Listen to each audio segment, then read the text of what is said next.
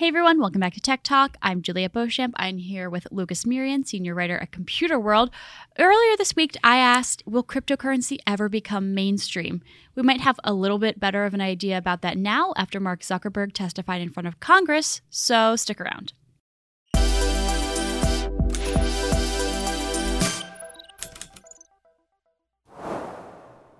Thank you, Lucas, for joining us. Absolutely. So, will cryptocurrency ever become mainstream? It's the question of the hour. And I have the answer. Yes, cryptocurrency will become mainstream in 18 months. No, I'm just kidding. Perfect. I think eventually it will. And cryptocurrency will eventually become mainstream. It's too good. It's too easy not to, but there are so many things they have to answer about this technology first, how secure it is and whether it can scale. Those are two of the big ones. So, exactly. So my next question is it going to happen in 2020 when Libra is supposed to roll out? There's been so much regulatory pushback. Yesterday when Mark Zuckerberg testified in front of Congress, he said that he wouldn't roll out Libra, or the Libra Association wouldn't roll out Libra until U.S. regulators approve it. So when do you even foresee that happening? Boy, there's a lot of chess pieces moving there, not the least of which is what a lot of people could refer to as the banking lobby. Banks have reason to be threatened by cryptocurrency in general because it removes the middleman. It removes the clearance and settlement process that's currently performed by central banks and depository and clearance corporations.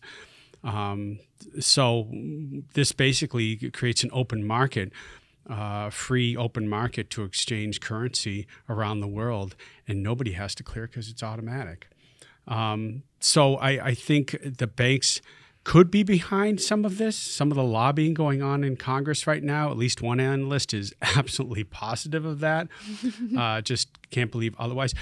Named some of the banks, and in fact, one of them had created its own cryptocurrency, JP Morgan Chase. Morgan, right? Yeah. You know, she doesn't have evidence of that, but there were some statements made that led her to believe that. And they have created their own cryptocurrency, but it's for institutional customers. It's not for the consumer. Exactly. That's where I want to sort of relate this, is that there's a lot of sort of cryptocurrencies floating around or in development that are, like Libra, a fiat currency. Right. But Libra is a fiat currency that was fiat-backed. Fiat-backed, yes. What's like a fiat-backed cryptocurrency? Right. So Bitcoin doesn't have, well, some people would argue against this, but I don't believe it has an intrinsic value. It's all based on supply and demand. There's nothing behind it. There's no government-backed currency behind it or cash behind it. Fiat-backed currency, on the other hand, you have to have money deposited somewhere where it can be accessed to back up that cryptocurrency that you're using. So 1-to-1 in most cases, $1 equals one digital coin, for example. Gotcha. So there's the difference between Libra and something like JPM coin is that Libra is for the masses. It's for consumers. Yep. Anyone should be able to use it. Trading, yep. Whatever.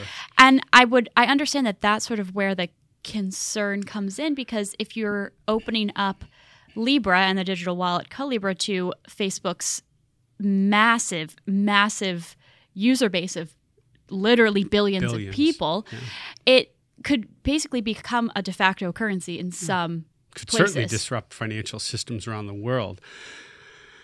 Now, what Mark Zuckerberg said is that if we don't revamp our outdated and stagnant financial system, we're going to be left behind by countries who are already looking into national cryptocurrencies like China, like India, and we don't want to be in that position.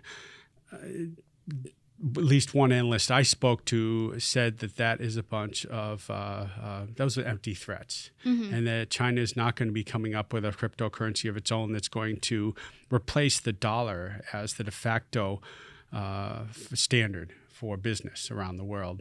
But that's the threat that's being made, or at least the warning that's being made by folks like Mark Zuckerberg, who, by the way, used most of the time before the House Finance Committee as one big mea culpa for all the things they did wrong with Facebook, such as the privacy concerns and Cambridge Analytica and the 2016 Russia election interference.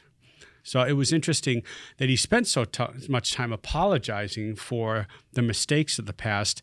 And I think a lot of that is because whoever the presidential candidate or whoever becomes president next, if it's a Democrat, is likely to at least explore the possibility of breaking up Facebook and some other large, as a monopoly. And exactly why, and I remember you mentioned this in your story, which we'll also link in the description, is that Facebook, Mark Zuckerberg was kind of saying like anyone but Facebook, or the public wants anyone but Facebook to be doing this. And I mean, it's great that in theory, it seems like a good idea, but because of Facebook's ongoing privacy concerns, the Cambridge Analytica data breach, I mean, just in the past year, there's been, I cannot count how many data breaches, not like tons and tons, but enough that I can't think of them off the top of my head, that have happened. So not only is there probably a distrust between Facebook and regulators around the world, financial regulators across the world, because every country might regulate a cryptocurrency differently. But I wonder if consumers could be concerned about their privacy because this is something that is of Facebook's creation, even though it's not necessarily governed or regulated by Facebook. Right. So part of the pitch for having a cryptocurrency on Facebook is that it'd be secure. And one of the first questions of legislators was exactly how, and more importantly, how do we know that you're going to be able to comply with know your customer rules or anti-money laundering regulations that keep nefarious characters from going on and using an anonymous profile in order to transact behind the scenes, because you don't know who owns those cryptocurrencies. Now, Mark Zuckerberg says, no, you have to have a Facebook account in order to own these cryptocurrencies. We're going to make sure you know these people. But how difficult would it really be to create a false Facebook account? It's not that difficult. With false banking information or banking information that can't be readily traced, and then use that to purchase these digital coins that are on a blockchain, a distributed peer-to-peer network that isn't traceable because you have cryptography protecting the privacy of the users. So these are the questions that Congress had for Mark Zuckerberg. One of the problems with Libra is there's not a lot, even in the white paper that was put out, there's not a lot of detail about it. And that's what's hampering it right now. So I think the combination of what is this exactly and how are you going to deploy it exactly, I think Mark Zuckerberg and his engineers probably know or have a very good idea of how they're going to deploy this. But they haven't said much about it at this point. So I think that's what Congress is looking for. There may be some pressure from the banking lobby against this because of the threat cryptocurrency represents. Certainly Europe and other countries, but Europe, and especially France and Germany, have made it clear they will not allow Libra within their borders. I mean, some of the regulators, I shouldn't say all, but some regulators said no because, and I want to use the right terminology, they said it would threaten their euro's value and unlawfully privatize money. Those were the two main concerns. So you've got two major European Union members saying we will not allow Libra. It hasn't even launched yet. It's just been thrown out as an idea, and they're already pushing back. China has banned Bitcoin. Right.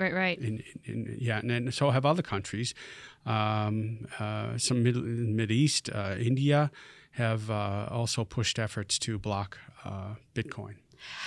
So there's a lot of hurdles that Facebook and Libra and the Libra Association are going to have to face to roll out as far as regulatory approval goes. But even within the own Libra Association, there is a bit of trouble.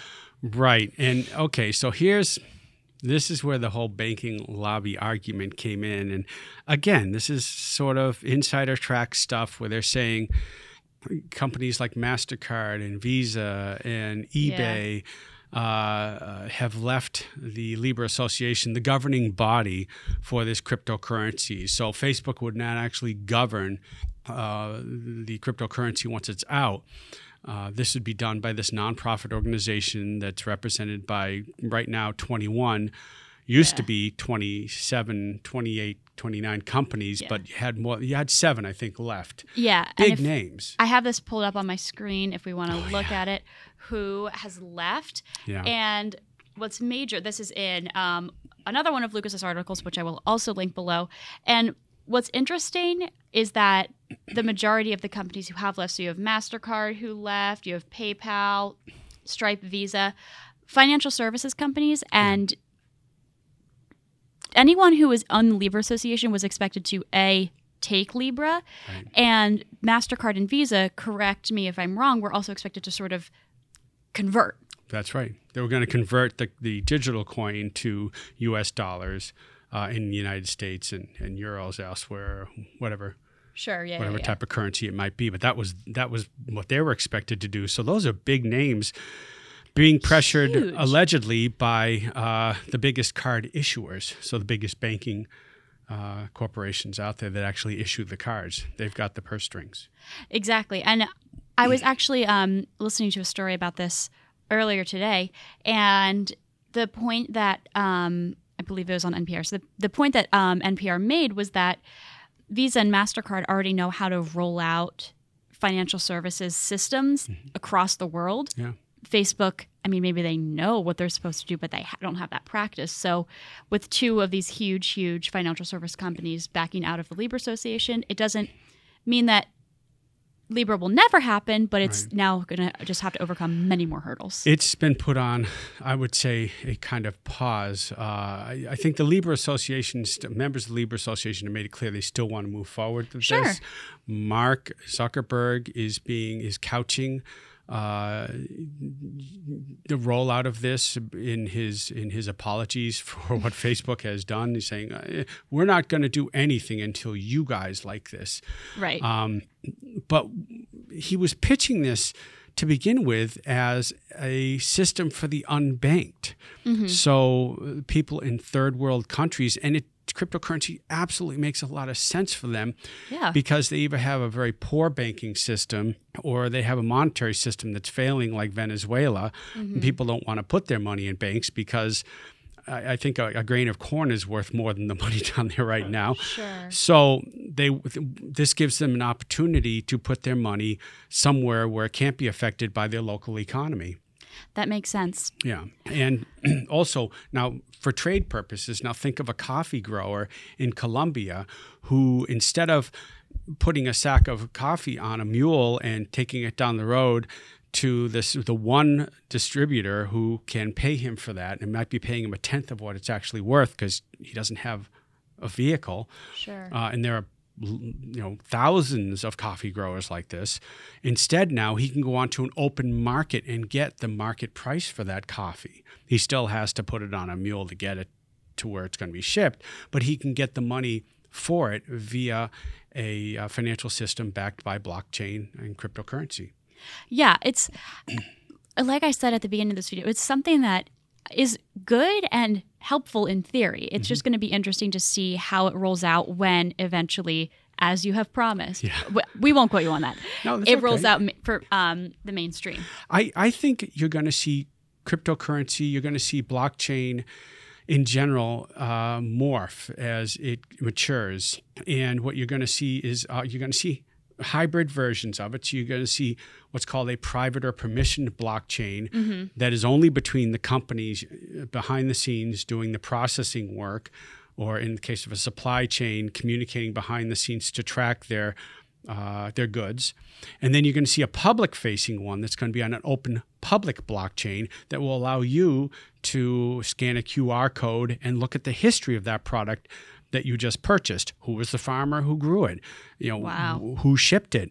Where was it? How safe was it? So along its journey, those sort of things, including the ingredients that were added to it if it's a multi-ingredient product for that matter. So you're going to see these hybrid blockchains really take over more so than what we're seeing today, which is simply either permissioned or open public blockchains in the case of Bitcoin.